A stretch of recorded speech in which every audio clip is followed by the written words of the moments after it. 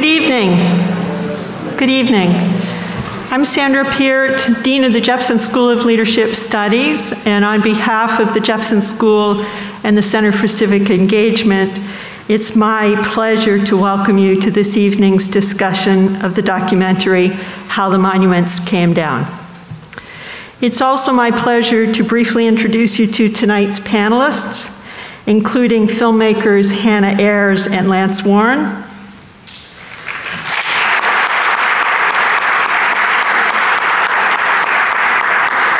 Executive Director of the Jamestown Yorktown Foundation, Christy S. Coleman,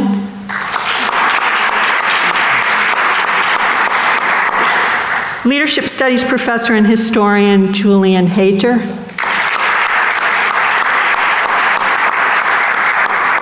University of Richmond Visiting Lecturer and Public Historian, Laurinette Lee,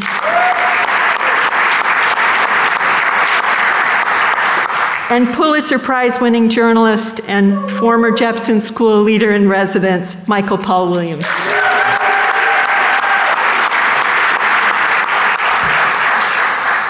These panelists, all of whom worked on or appeared in the film, share a connection to the Jepson School and the university. Please join me in welcoming them once again.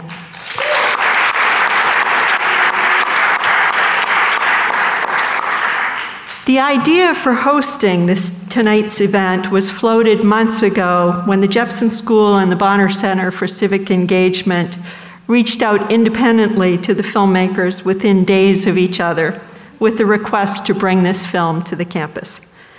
Tonight, that idea comes to fruition. We look forward to a discussion centering on history, Richmond's history as the capital of the Confederacy, the monument's history as part of the lost cause narrative, and our own institutional history. We will also discuss our collective future. I'd like to take a moment to recognize and welcome University President Kevin Halleck, who's here this evening. Thank you. I'd also like to thank Alumni Relations for its support in making possible tonight's live stream. We have a large group who are watching us via live stream. Welcome to all of you. And I'd like to thank as well University Chaplain Craig Coker for moderating tonight's discussion.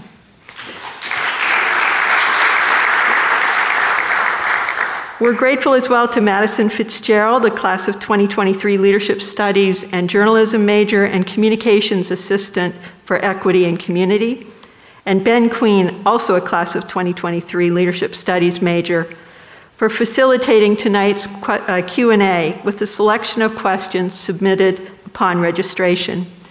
If you'd like to ask the panelists any additional questions, please follow the QR code on your program. Just hover on the code with your phone's camera, and it will direct you to a form where you can submit your questions. We invite you to continue the conversation after this event in booth lobby at a reception immediately following the presentation. We encourage anyone interested in learning more about the City of Richmond or engaging with the City of Richmond to connect with the Bonner Center. Thank you, and now I'll turn it over to Craig.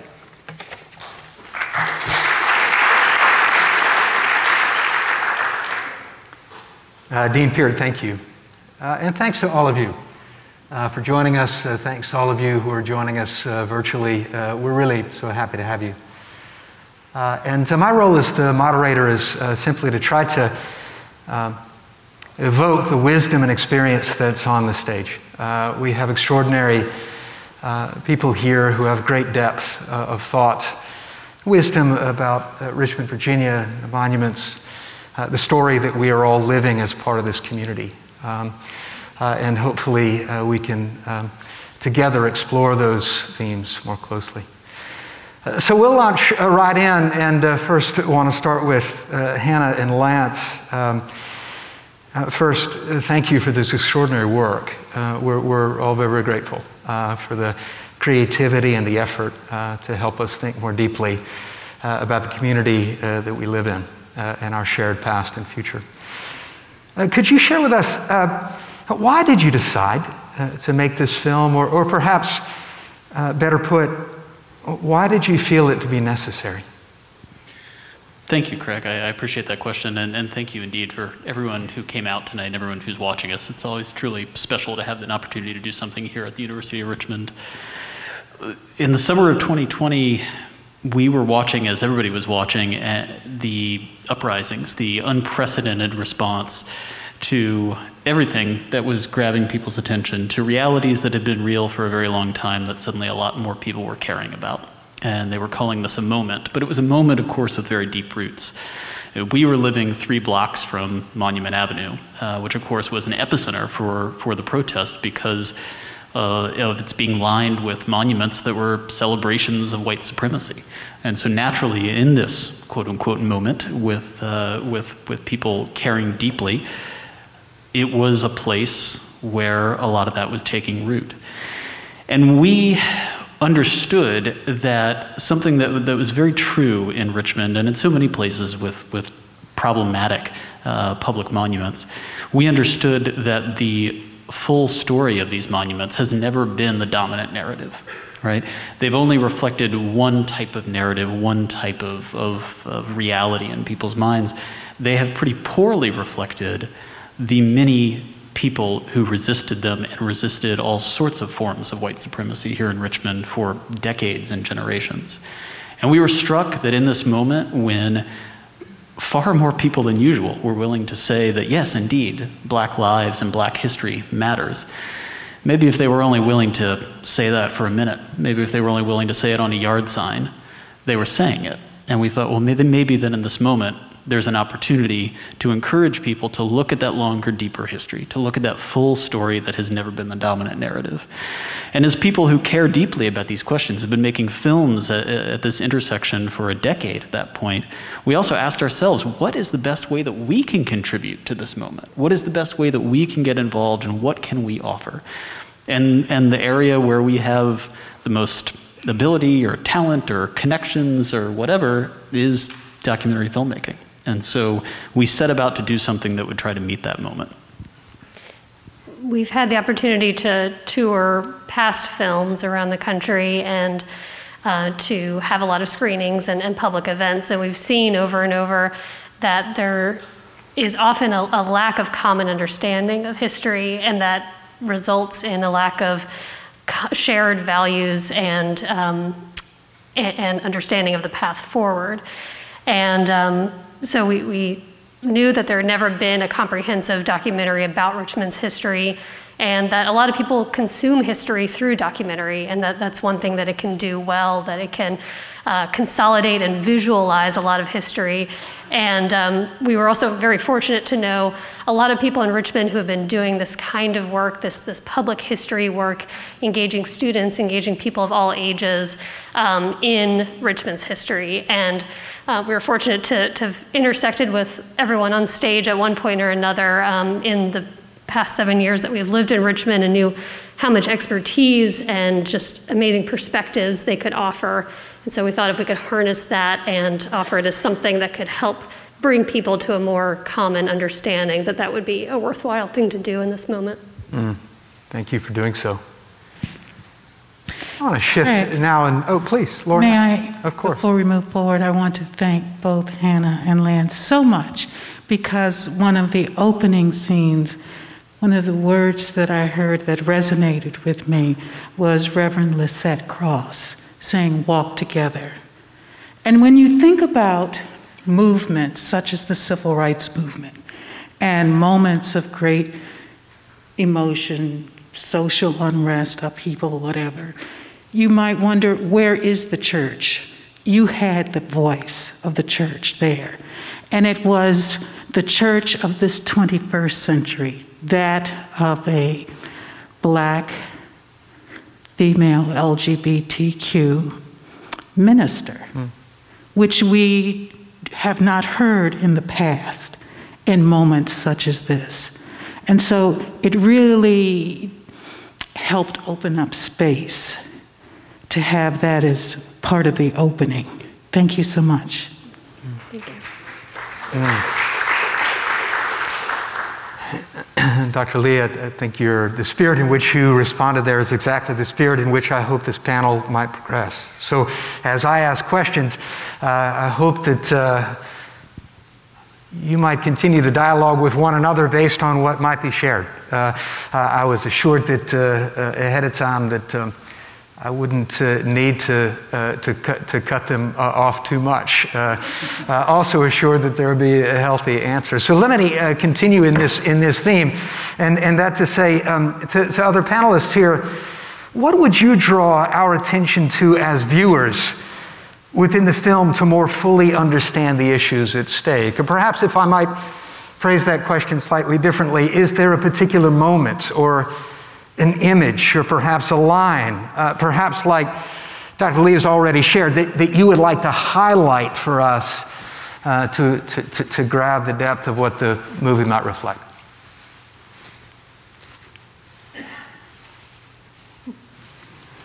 How am I supposed to sit?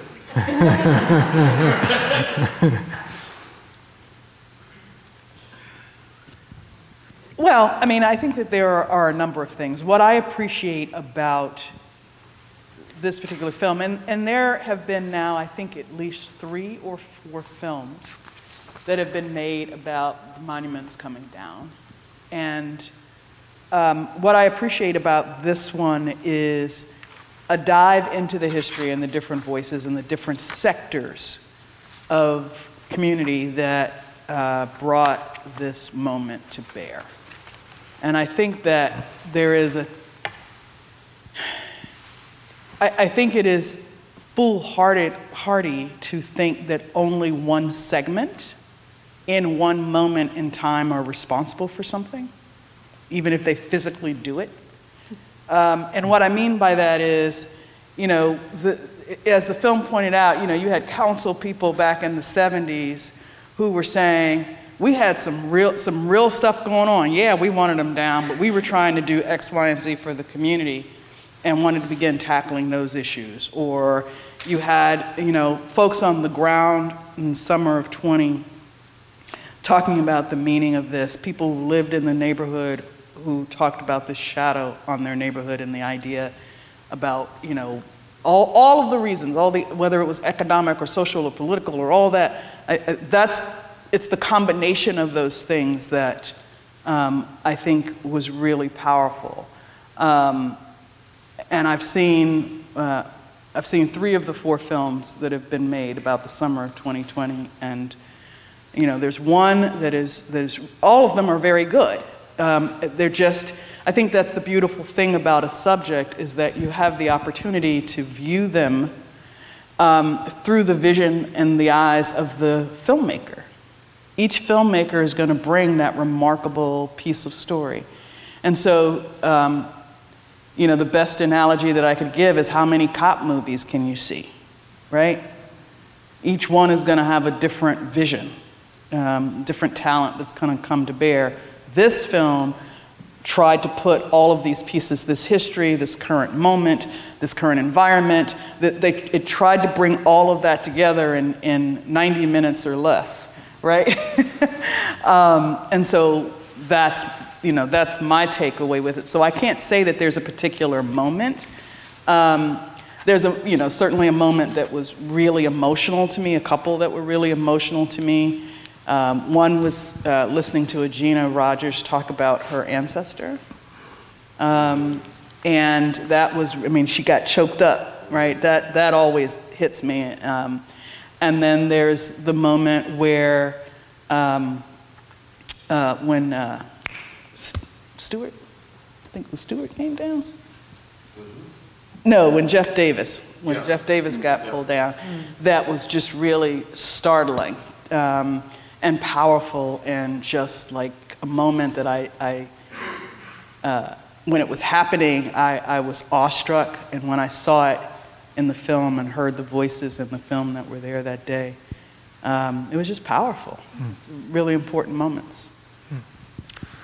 I think when we talk about the monuments, a lot of the narrative surrounds them is about them being symbolic and somewhat abstract. to the fight for social justice. And it always comes back to John Mitchell for me, and I'm just, the reportage of him writing, this glorification fosters in the Republic the spirit of rebellion and will ultimately result in the handing down to generations unborn a legacy of treason and blood. Mm-hmm. This is our life today. We are living this. There is no past. I mean, Faulkner said it, I guess lots of other people said it, but we are living the legacy of those monuments right now. I mean, and our democracy is precarious as a result of that.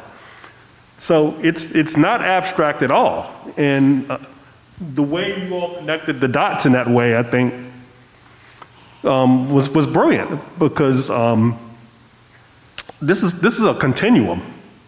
It's not about some disjointed event that happened a century and 30 years ago. This is all part of a continuum of how this ideology is cancerous and is eating away literally at what this nation professes to be.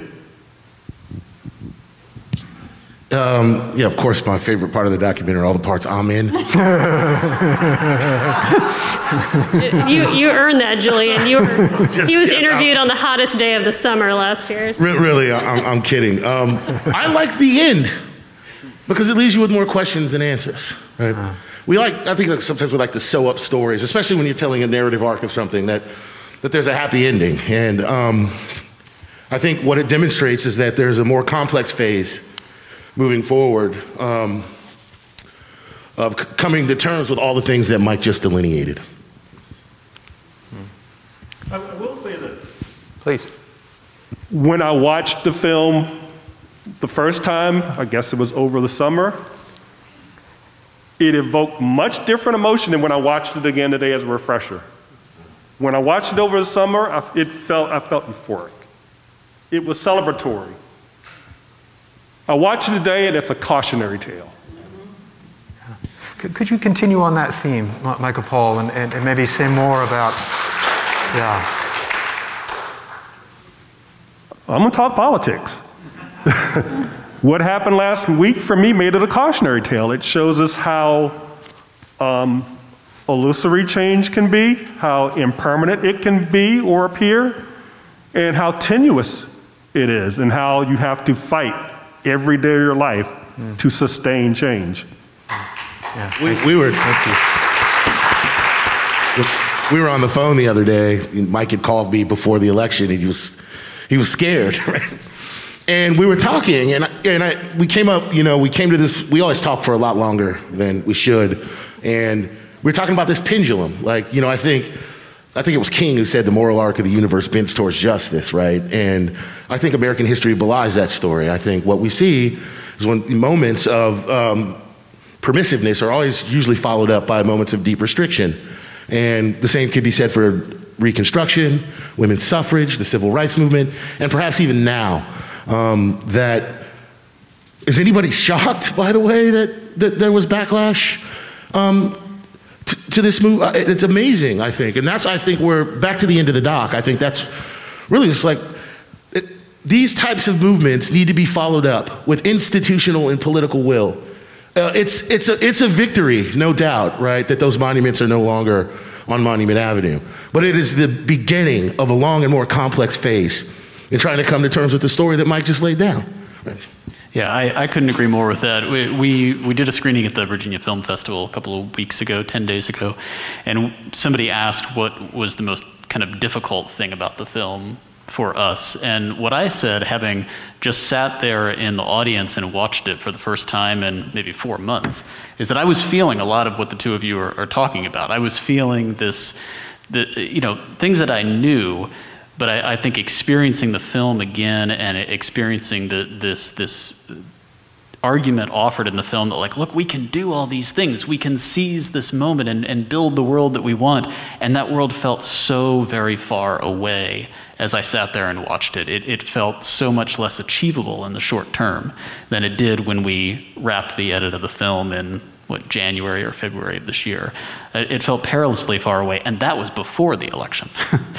right? And so especially now, I mean, one of the, and I'll just say briefly on this, but I think the education angle of this could not be more important, particularly given all the themes of this election for governor that we just went through. One of the first things we did in setting about to make this film while we were still shooting it was reach out to Rodney Robinson, whom many of you will know is former National Teacher of the Year, 20-year veteran of Richmond Public Schools, and we asked him if he would want to partner with us to write a curriculum for this film, because we figured we'd start with him because he was our first choice, and if he said yes, then we could build something that would be strong and would find a way to teach this in Richmond Public Schools and across Virginia.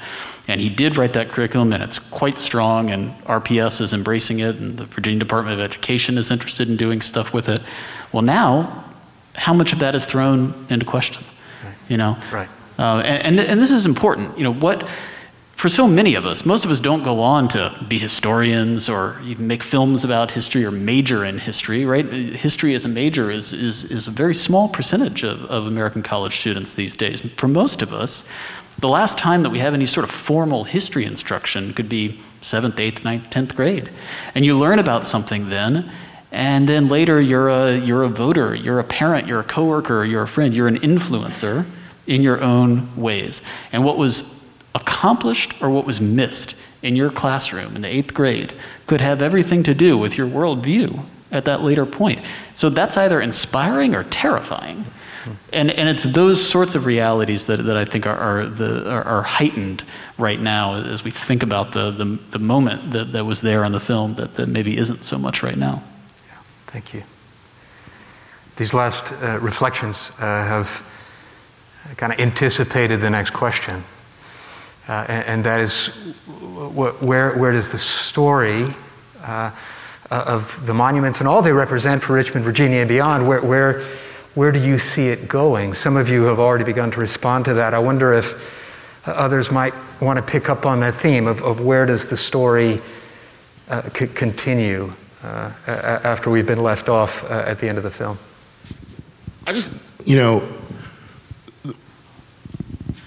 Things done, I say this all the time, by the way, this is a broken record. Things done on purpose can only be undone purposefully, right? I think the beauty of the story is the intentionality of black serfdom after the demise of slavery. And that lasts well into the 20th century, perhaps even into the 21st century. And I think there's this belief in the United States that the further we got away from our tortured racial history, that racism would just disappear into the atmosphere. And all this stuff happening right now belies that belief. I truly believe people thought it would just go away. But it keeps coming back up, in large part because I don't think we've dealt with the intentionality of this story is only nominally, in my opinion, about the monuments. Don't get me wrong, they're central to the narrative. But this could be a story about any city in the United States with or without Confederate iconography, right?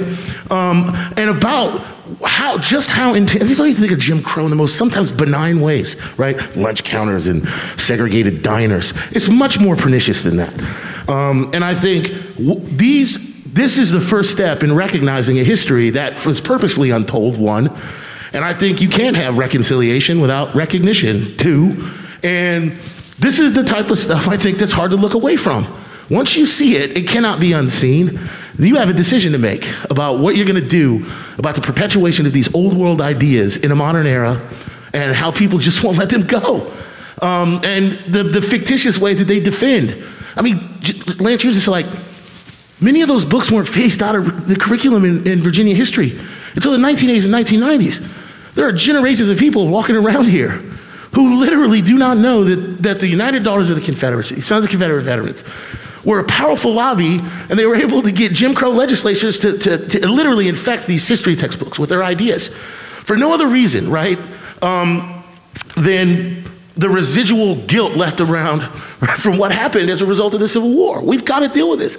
So I think in one way, just telling the story in and of itself is a powerful tool in getting people to activate and come to terms with the perpetual, we leapfrog the 20th, we talk about, what's wrong with American race and the African-American community 21st century. We had leapfrog the 20th century to get back to slavery, right? And I'm not saying slavery doesn't matter, but you got to look very deeply into the 20th century. Those monuments were built in the 20th century. And I think this does a really good job of illustrating, just how intentional and how recent and how present and how undone this history is with us, right?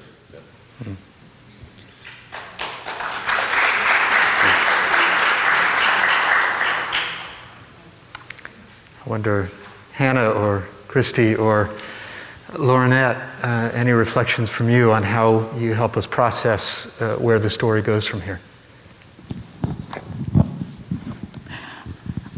I can see opportunity to look at ourselves in a much more reflective and introspective way, to ask not only what part have I played in perpetuating these injustices, but also what can I do to help move people out of these unjust ways. And oftentimes it's such a burden on those of us who have been oppressed by this. But I think we have come to a point where we're seeing people working together more collaboratively. And so the phrase "walk together, children," which is something that we heard in the civil rights movement. And even through this documentary, there's the mention of people walking together with the boycott of the streetcars. That collective action of moving people out of oppression to something better is where I'm finding hope. And I'm hoping that that's something that can be sustained, especially because we're having more people engaged in this struggle, and that crosses all lines. I think that's critically important. But at the same time, I also recognize that those who are in places of power and who have influence recognize this and are going to push back equally hard. So, as they said in the Bible, we must gird our loins.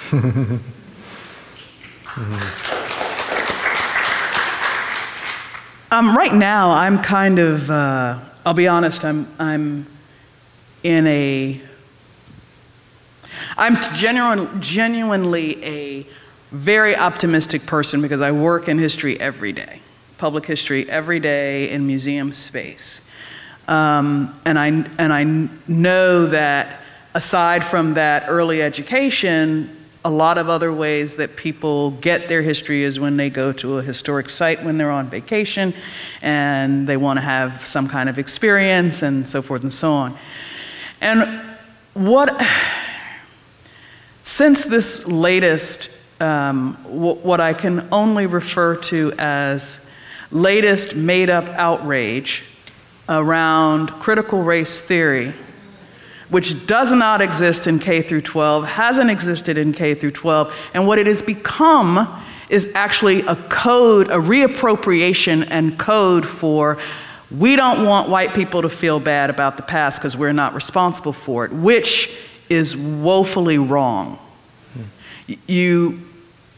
There is benefit that has been derived, regardless of your economic impact or your economic station, rather. Whiteness in America anyway does have a certain value, a valuation. Now, I know that there are those, and here's the challenge for me working in the museum space is that just in the past 6 months or so, the number of school teachers who are terrified that the few that have actually been able to come on field trips, right? The first question off the bus, please tell me y'all don't do CRT, or I have to put my kids back on the bus. This is what I'm dealing with. And so, the teacher asked, as they get off the bus, we've had teachers ask us point blank, please tell me you don't do CRT. Otherwise, they have to put the kids back on the bus. Because of this faux outrage around this idea that talking about whether social or ethnic conflict of our past, which is very real. Now, I'm currently at the Jamestown-Yorktown Foundation, which tells the story of the arrival of the English into indigenous land, and then the arrival of Africans in 1619. There is conflict, right? There are conflicts among these people. There are power imbalances. There are economic forces. There's a whole lot that's going on here other than let's feed the English people because they weren't smart enough to plant some food and chose to put their settlement in the middle of the swamp. Right? But that's not the story that you were taught. So the narrative of the place that I deal with is they want to talk about Pocahontas saving John Smith and then running off and marrying him, which she never did. She didn't marry him. And and so the indigenous story of actually what happened with John Smith was, again, this is a power play. They knew he was powerful, and the tribes did kidnap him. And they kidnapped him for the return of indigenous boys who had been taken. So these are the stories that are not a part of America's narrative, right? And so here we are, these teachers who have been bringing, over 200,000 kids a year come to Jamestown, right? From around the country, majority of Virginia, 4th grade Virginia kids, 3rd and 4th grade, y'all probably remember where you had to make the popsicle stick fort.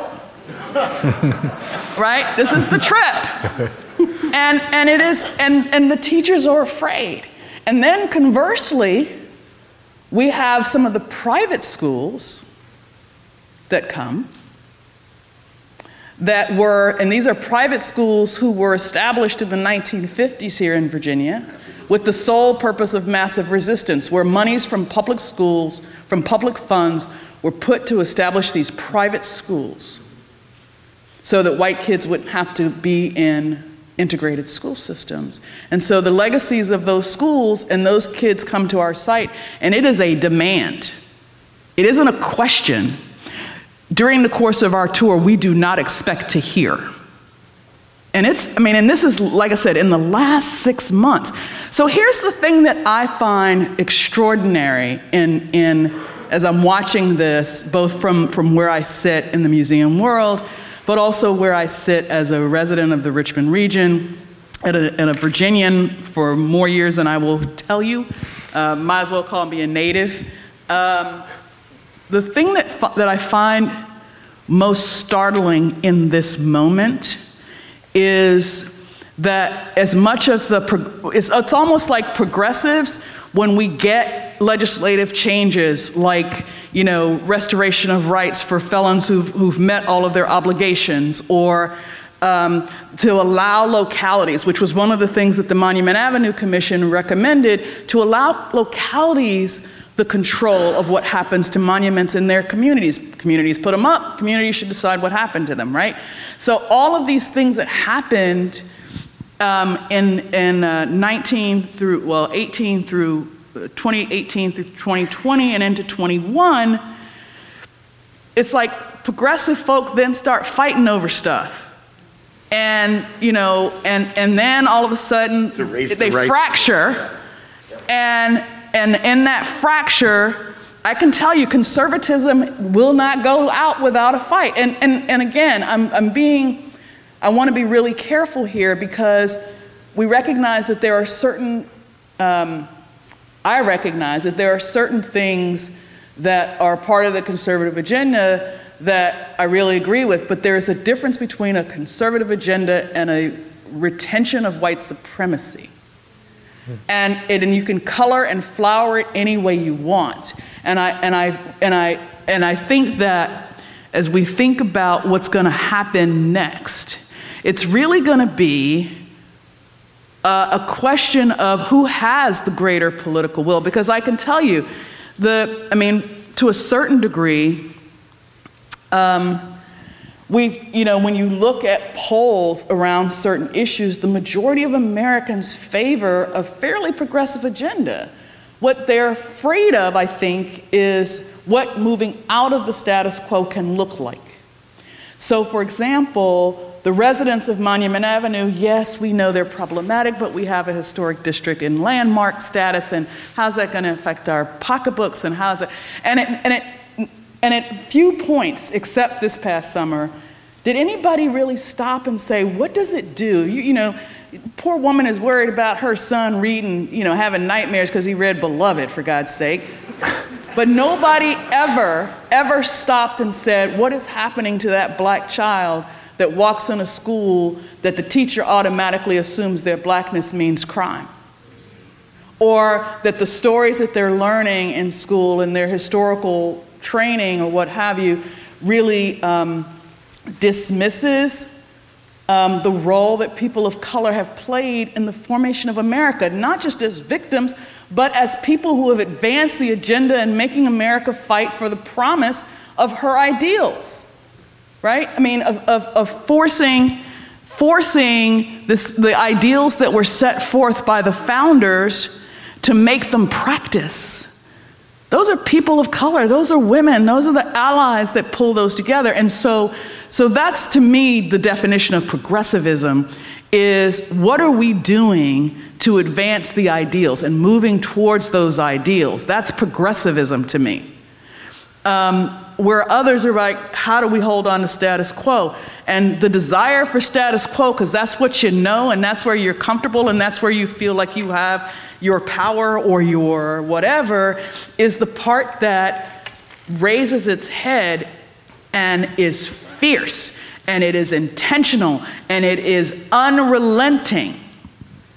So I watch that pendulum that you talked about, and pendulum suggests that it's sort of a natural order. It's not. No, it's not. It's not. It's not a natural kind of swing back and forth, and we'll all be fine because we'll balance out in the middle.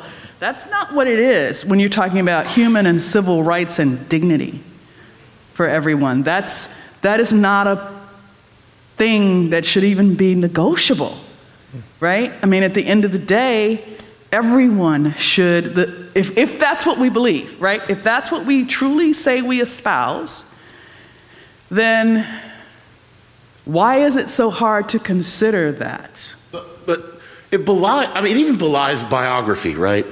The narrative of not dealing with, like, if somebody wants you to believe in their story, the first thing they want to centralize is struggle, right? Look what I had to endure to be the person that I am, right?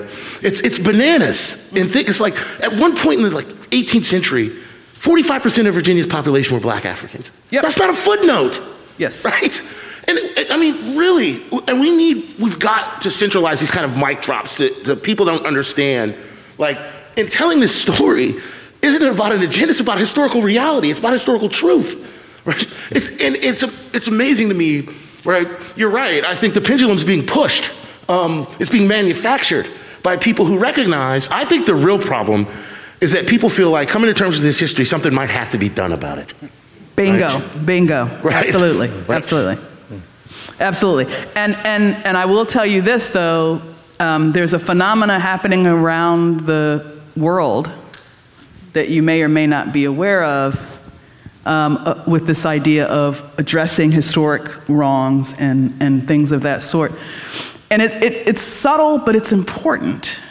And that is the return of cultural artifact and legacy to countries that were looted. The British Museum. The British Museum has done it. The Belgian Museum. British Museum is actually being resistant.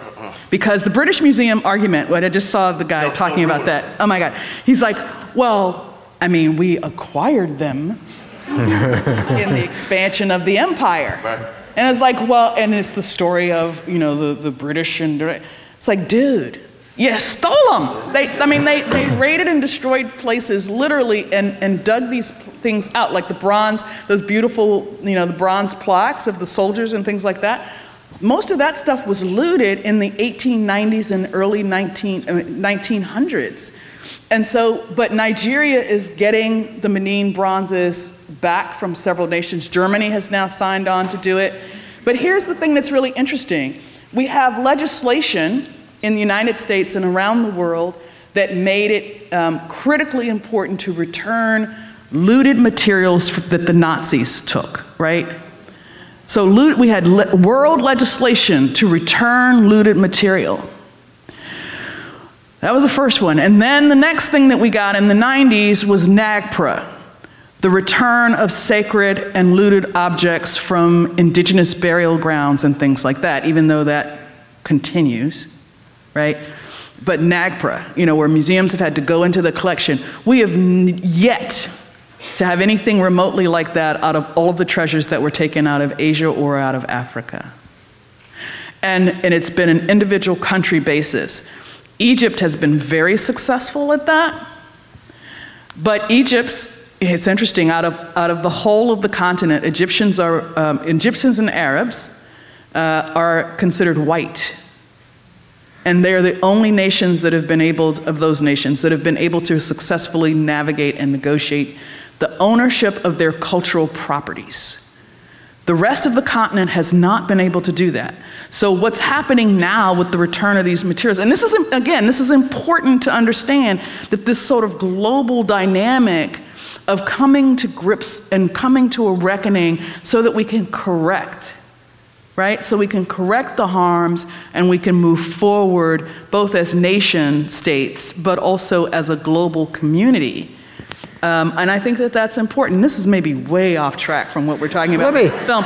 But believe it or not, these are actually connected pieces, right? I mean, what we have valued as important cultural landmarks in the United States, and certainly here in Richmond, has all been around the Confederacy, right? I mean, it's extraordinary that a city literally staked its economic and social future on 4 years, despite an extraordinary history before that. Yeah. Actually, I think there is a real connection, by the way. It's that many English and Enlightenment philosophers actually made pretty convincing arguments, well, at least to themselves, that Africa was a place without history or event, right? That there was no history there before them, in large part, because oral traditions didn't matter, right? It's just another form. And by the way, you see this in The Lost Cause, right? That we're doing these folks a favor by having them here, because they're better off here than they are back there. And it's all kind of interconnected. It's like, well, who gets to tell that story, right? And whose history matters, and how human they are as a result of that history. Just hearing Christy talk about a form of reparation for extraction of artifacts. What about the millions of people that were taken from Africa? What do you do about that? I mean, what does that do to a continent? And how do we deal with that? You asked me that question. I've got a question. Thank you for these reflections. Let me jump in and just shift the conversation, maybe even, if it's possible, even a little bit more close to home. And that is, here at the University of Richmond, we're wrestling with our own institutional history. All of you have been a part of this, and all of you have been so helpful to us at the University of Richmond. And it would be, as a good journalist would say, it would be my job to ask the right question. What advice do you give us? We're wrestling with names, we're wrestling with institutional histories that are very difficult. We have a burying ground where there were enslaved persons who previous generations of leadership buried that. Now we're trying to figure out how to tell that story more fully, honor these legacies. What is the counsel that you all would have to us at the university as we try to process our own history and identity? How do you measure an institution's development? By burying, pardon the pun, right? The history. Like, how do you respect the diversification of this school in the last 15 to 20 years if you don't recognize who was established by, right? And there's an inextricable link between the establishment of the University of Richmond, its movement to this area, tobacco money, right? Enslavement. To me, that makes the story of now that much more enriching. It's like, look what this place was, right? And look what it's become, or look what it's striving to be. I don't think, it's like, how do you measure progress otherwise without being realistic about where we've been It's nothing short of remarkable. Don't get me wrong, we got a ways to go, right? And, I'm not trying to portray this as a triumph narrative because it's still a work in progress. But part of that progress is recognizing this is who we were. You come to terms with that. You deal with it. And I think in telling that story, it gives the community, within and without, a deeper sense of who we are. It gives us an identity, right? It gives us an identity that is linked to a tortured history and people's commitment to resolving that history, right? You go ahead. I'm not involved in the process here at UR, but I think process is so important. How are you going to engage with the stakeholders? How are you going to engage with young people who are going to enter this institution and graduate from it and have so much perspective to offer? And I think actually looking at monuments and looking at an example in the film could be helpful here in that Agina Rogers points out how inclusive the process was of deciding what the Maggie Walker statue would look like. There were community meetings to decide what age of Maggie Walker do we want to present, what should it look like, should it be abstract or figurative? It was an extremely community-oriented process. Contrast that with the Confederate monuments that were decided, the design and the funding was all generated from this group of white elites. There was no community engagement process, and certainly some people were completely shut out from that. So I think thinking about how do we actually make sure that all voices are heard. Yeah. Thank you. I think there's a difference between, let me just offer this little piece of advice because I'm still, I remember what it was like when I first went off to college many years ago to a PWI, as we call it, predominantly white institution, and how difficult that was as a student of color. For so many reasons. The microaggressions and the outright racism that we faced, and for me that was 40 years ago almost, was extraordinary. And recently I've listened to students here tell similar stories, which was shocking to me. But I did ask them, I said, well, do you hear this from your other classmates that are at other PWIs?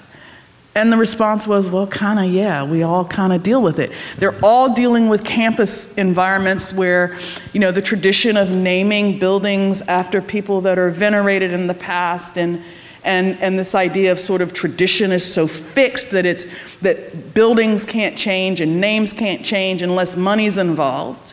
And then the money that's involved can sometimes be tainted, it depends. And so all of these things I think are very real, but as one student said, for me, the big thing is I need to know where I'm gonna sleep, where I need to go to class, and where I'm gonna eat.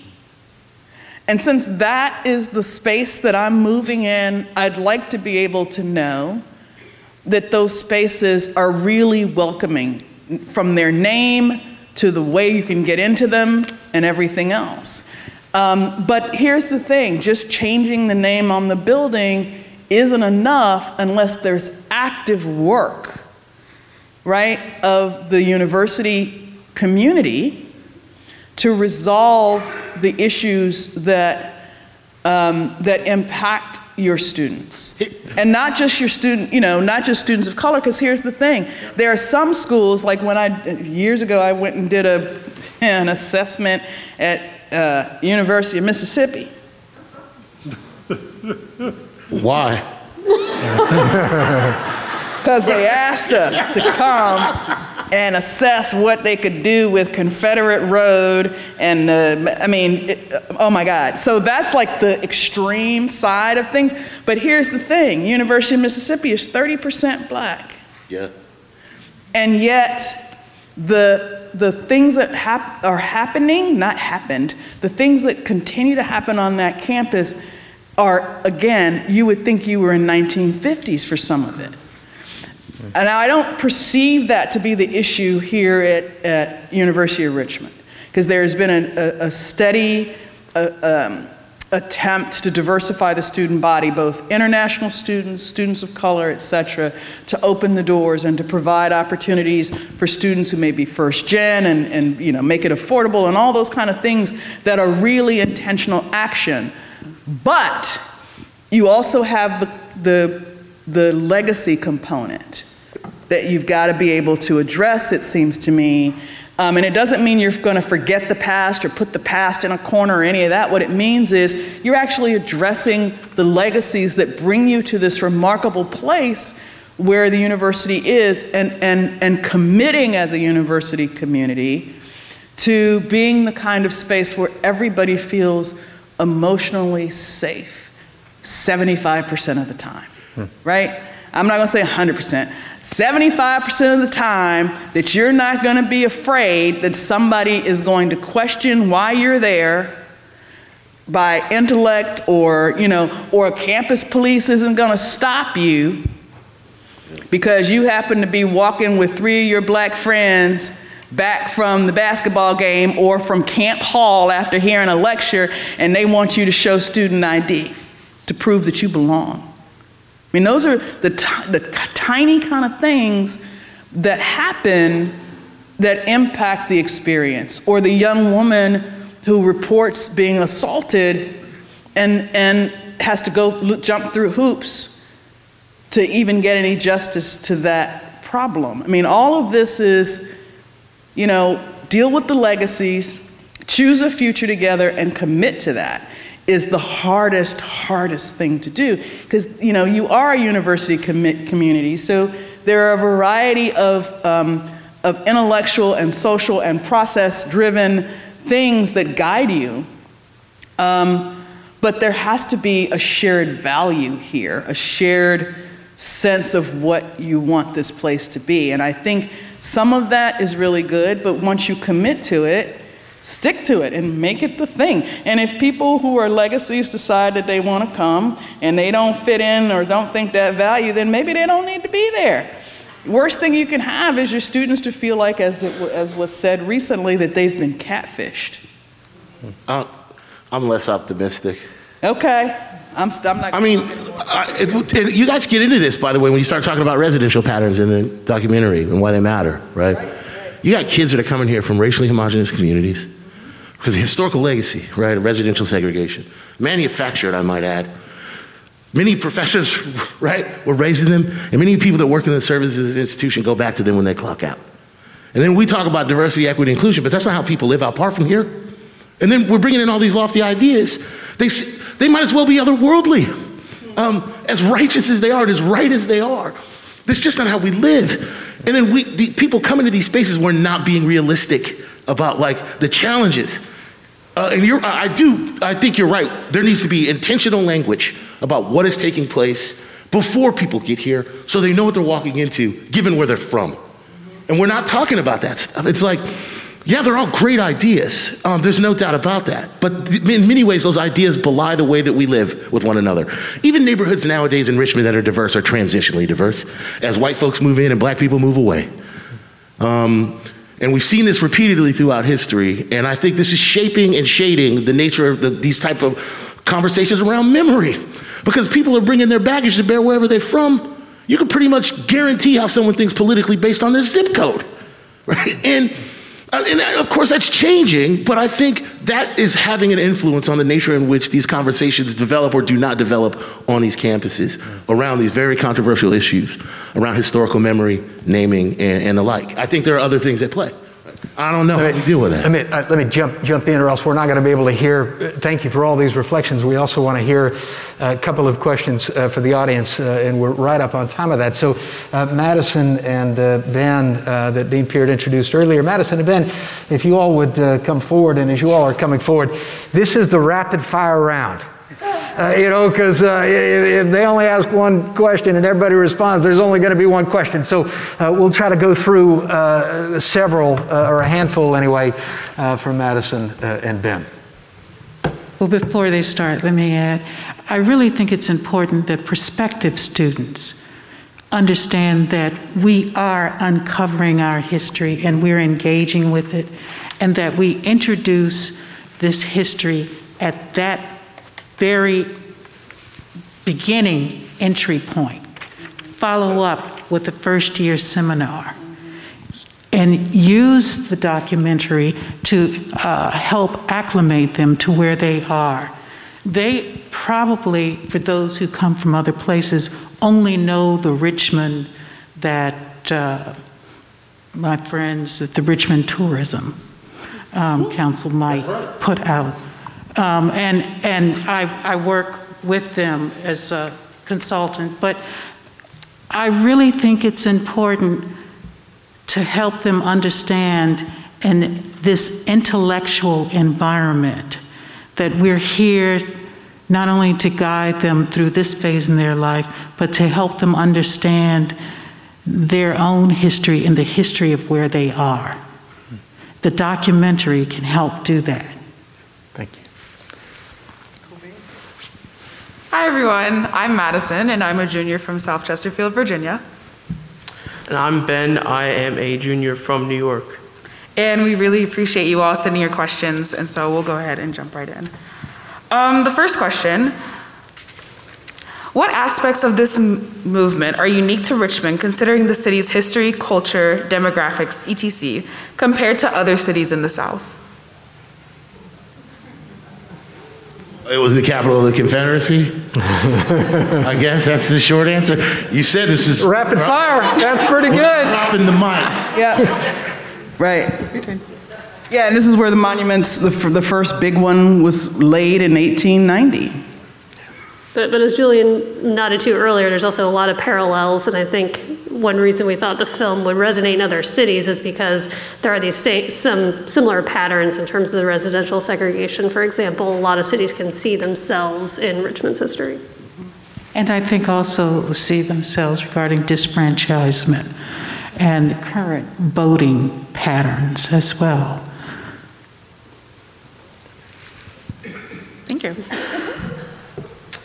Another question is, do members of the panel have any specific suggestions regarding the future utilization of the spaces formerly occupied? By the monuments? Yeah. I think that future utilization needs to be powerfully defined by the people of Richmond, the people who are most proximate to the history that those monuments long obscured.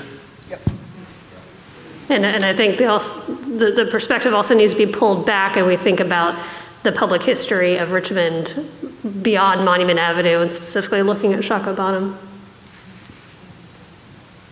Should we consider ourselves lifelong soldiers fighting in an endless war for justice and equality? Are we obligated to fight the fight? And if so, how can we deal with feelings of burnout and hopelessness, especially as young people driven to combat any injustice they see? How can we take care of ourselves in a relentless pursuit for justice? Be like a flock of geese. I kid you not. Geese, when they fly, there's the lead, and then the more they're on that journey, one will pull back, and another one takes their place, and they just keep rotating until they get to their destination. You have to self-care. And the thing is, most social movements are started by young people because they got all that energy. But you will burn yourself out if you don't learn how to be geese.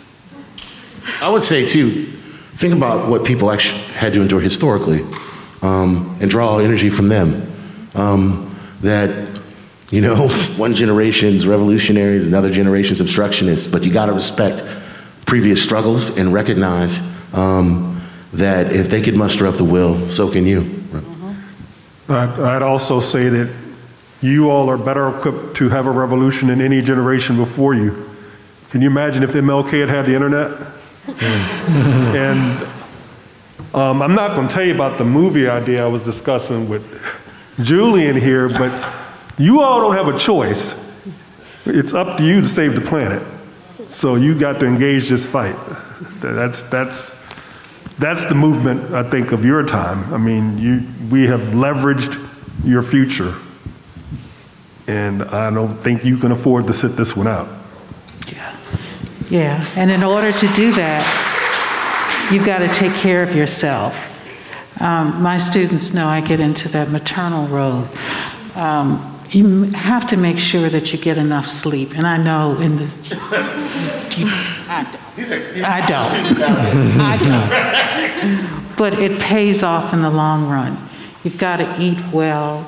You've got to do something to relax and not just get so caught up in the struggle that your life becomes a struggle.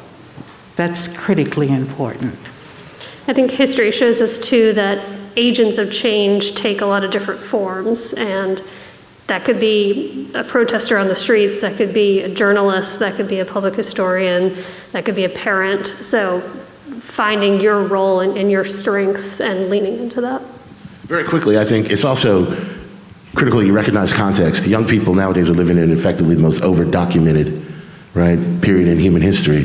There's more information coming from different places. The balls that people have to juggle now are just entirely different than what previous generations. So recognize what's going on around you, how you can tune in and tune out from that. But most effectively, you have to be able to weed out the dissonance. I think he just told you to subscribe to newspapers.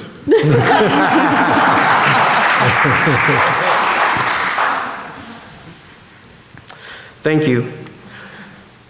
Another question asks, do you agree with Condoleezza Rice's argument against CRT? She argues that black children will actually be hurt because they will internalize a victim mentality or some other such nonsense.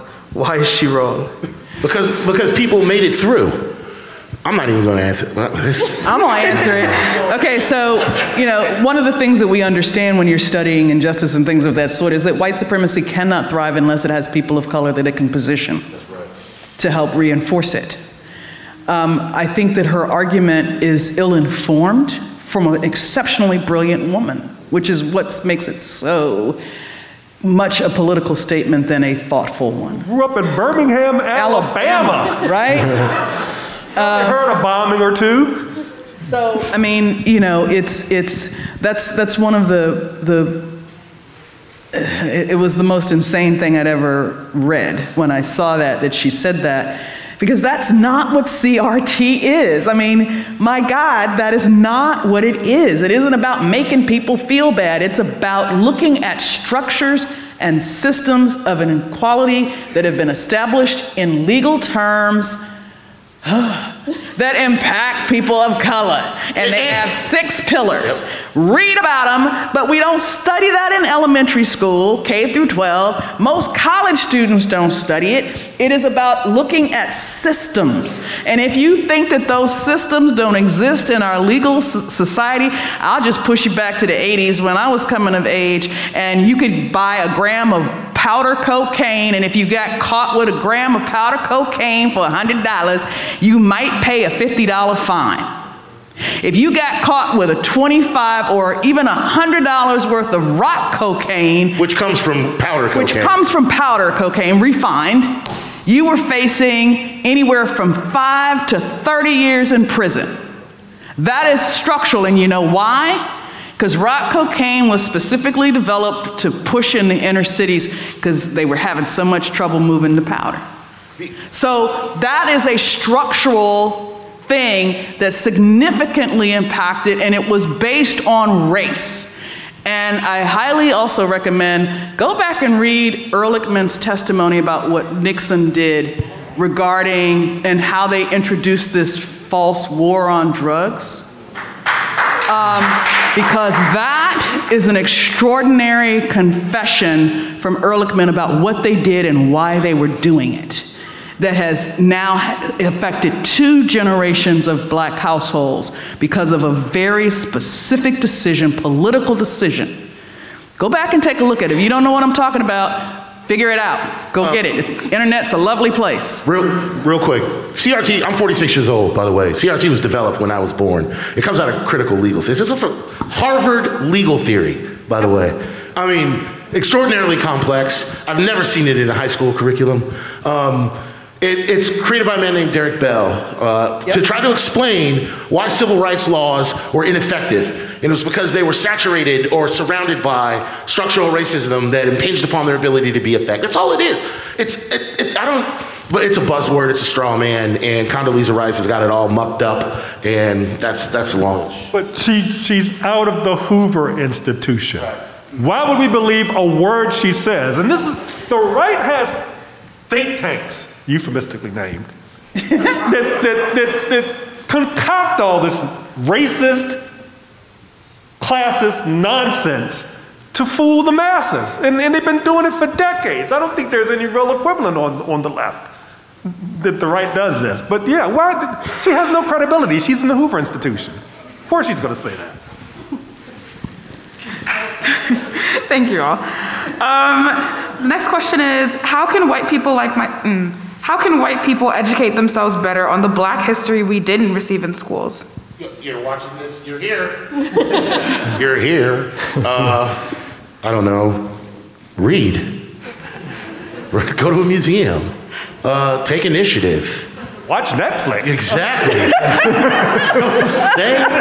I meant what I said when I was talking about over-documentation. There's no excuse these days for the lack of access to information. There were people, by the way, of generations that had to struggle for this history to be even told. Right? And imagine that. There were people, African Americans, throughout generations of African Americans, 20th century, throughout the South, had to struggle to come to terms with this history. Maybe that's what's so frightening. Isn't it?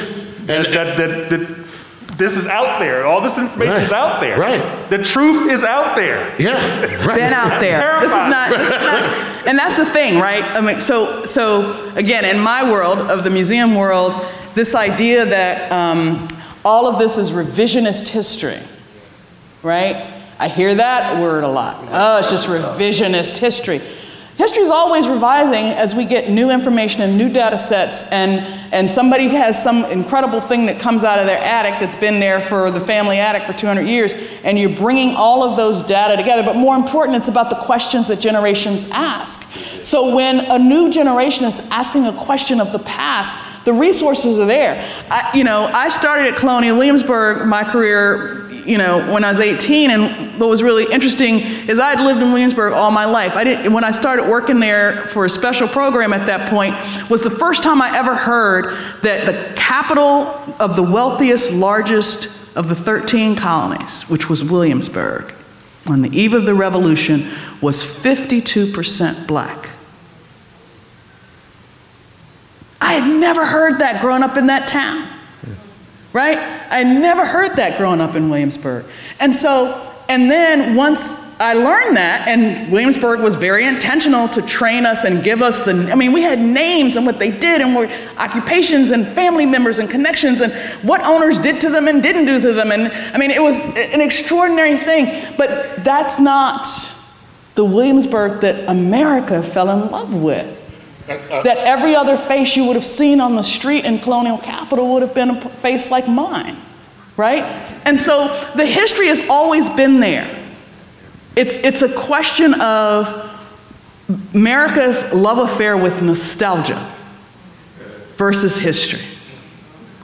I would say mythology. Right. It seems like we're replacing the mythology with real history. Yeah. It's like there it is. Like even Christy, your comment about revisionist history being like loaded. Like let's think about it like this. Like let's talk about like what it means if we're not talking about race, right? Imagine like what people thought about the plague before germ theory, right? You know what I'm saying? Right. Really, how would they have written a history before they knew about microbes and viruses? They probably would have, like they did, blamed it on Jewish people or scapegoated someone or thought it was Satan, right? And then we find out that diseases are actually caused by things other than, right, miasma. Historians got to go back and say, oh, we got it wrong. That's what we mean when we're talking about revision. There are things that happen in the world that force us to reimagine the past, and that will continue to happen over and over and over again. Because that's the nature of how history is written. Mm-hmm. I think we lost the trail on the rapid fire. One more rapid fire, and then we'll wrap up. So last question. You got it. last question. Thank you. How do you propose we move forward in a manner that honors truth, dignity, and dignity for all? In the words of Mr. Rogers, look for the helpers. See, here's the thing. The people that we hold up as heroes oftentimes are not the ones who were doing the heavy lifting at the time, right? So look for those people as we're telling these stories about our very conflicted, very imbalanced past. There are voices and people throughout that, again, that are advancing sort of the ideal of human rights and human dignity and human respect, the very thing that you want. So you go back, if you ask that question when you go back through history and look for those people, you will find them in abundance, but they are not always the majority. And there is a difference. I think Hannah and Lance have been helpers in having people to see really what those monuments were about and what they're about now, and why this particular moment is so very significant. It's like the changing of the guard. And what we do with it now is up to us. And so the documentary opens up that space for us to consider where we've been, where we are, and where we want to go. It's a helper. I would say we all have to stay engaged. You know, that we wanted to complete this film very quickly and to document not only the protests that were happening last summer, but also all the perspectives that were being generated in that moment of energy. We thought that was important to document it and to get it out there, because we worried that this feeling would pass. And we all have to remember that discomfort and that energy that we felt and keep harnessing it. And, you know, we all have a role to play. So think about how you're going to harness your strengths and your connections to continue maybe feeling uncomfortable, because that's what's going to be necessary to actually make change. You were talking earlier about what should replace the monuments. And obviously the process needs to be as inclusive as possible. But when you think about why the monuments went up and what they stood for, and how they embodied a segregated, oppressive social order, the monuments are kind of a template. So I'd say kind of a guidepost is we replace those monuments symbolically as a template that represents the exact opposite of that. Something that's inclusive. Something that promotes equity, something that promotes justice, to serve as a template for us moving forward. Thank you. Something that also promotes a story, right? I think that's what we forget about Confederate iconography, is it was a story. And the only way you deal with a story is to tell a counter narrative or another story. And I think if we don't follow this moment up with institutional and political will, it's a squandered opportunity to tell a story. I mean, there's no excuse now. The histories have been written. We know better now. You can't claim ignorance on this. And I think you have to take initiative to recognize that in order to deal with, you know, I think if we'd have done something to come to terms with our tortured racial history, those monuments would have been a punchline, right? But the continuity of bigotry made them worse. So I think we have to tell another story. So hopefully future generations don't have to, right, endure what people had to endure in the 20th century. Yeah. And I think we're already beginning to see the counter-narrative or an expanded narrative with the unveiling and dedication of the monument on Browns Island, the Emancipation and Freedom Monument. It's telling the narrative that's never been told before. And it was decided not to place it on Monument Avenue because the Martin Luther King Commission wanted people to be able to interact with the monument and to really get a sense of what it was like to show people that side of history that we'd never learned in school. And so you'll see a man with whip marks on his back and the chains broken. You'll see the woman holding a baby in one arm and document upheld in another, because that moment was so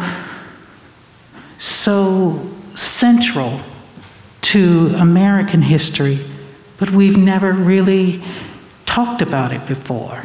And to have that monument here in Richmond as the Confederate monuments came down really says a statement about moving forward. At least in that moment it did. To move forward in truth and justice, I think we have to remain clear on the stakes. What is at stake here? Things can always get better, but things can always get worse. Right after the 2020 election, President Obama gave a speech. Many people were reeling from what had happened in the results of the 2020 election. And he said, you know, if you had to choose any time in history to be born, you'd have to choose now, right? Things are so much better in so many ways today on almost every measure than they were 20 years ago, 30 years ago. But, he said, you never know when it's 1930 in Poland. We've got to stay aware of the stakes. We've got to realize that things can get better, but they can always get worse. And it's only by staying engaged and talking to one another, more of a we, of an us than we may conceive in our lives right now. Only if we do that will there be truth, will there be justice. That's what we're trying to do here at the University of Richmond as we move through a very painful history and looking at the ways that we can continue having dialogue and conversation about this history and how we incorporate it into our curriculum and into our life, really. Well, thank you. Thank you for being engaged with us tonight. Madison and Ben, thank you for those wonderful questions that you shared from the audience.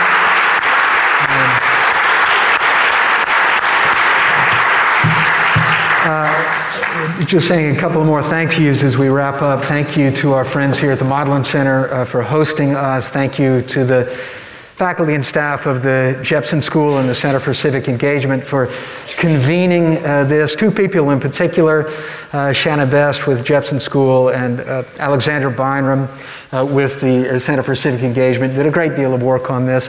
Can we thank our panelists, thank them for all this time.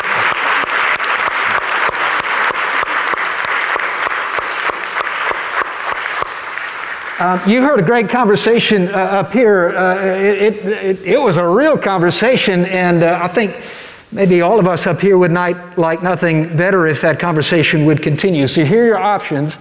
If you're in the room with us, you can go directly out these doors in the back and take a left and just go straight, and there's a light reception there. Maybe there's somebody that you don't know yet. Maybe you can say hello to somebody that you'd like to meet. Maybe there's a takeaway or a learning that you have that you'd like to share from today. If you're online, thanks so much for joining us. My guess is there's somebody with you now in your house, wherever you're visiting, and maybe you just ask one another, what's the takeaway for you? What's the learning that you have tonight as we continue our conversation? Thank you again. Everybody have a wonderful evening.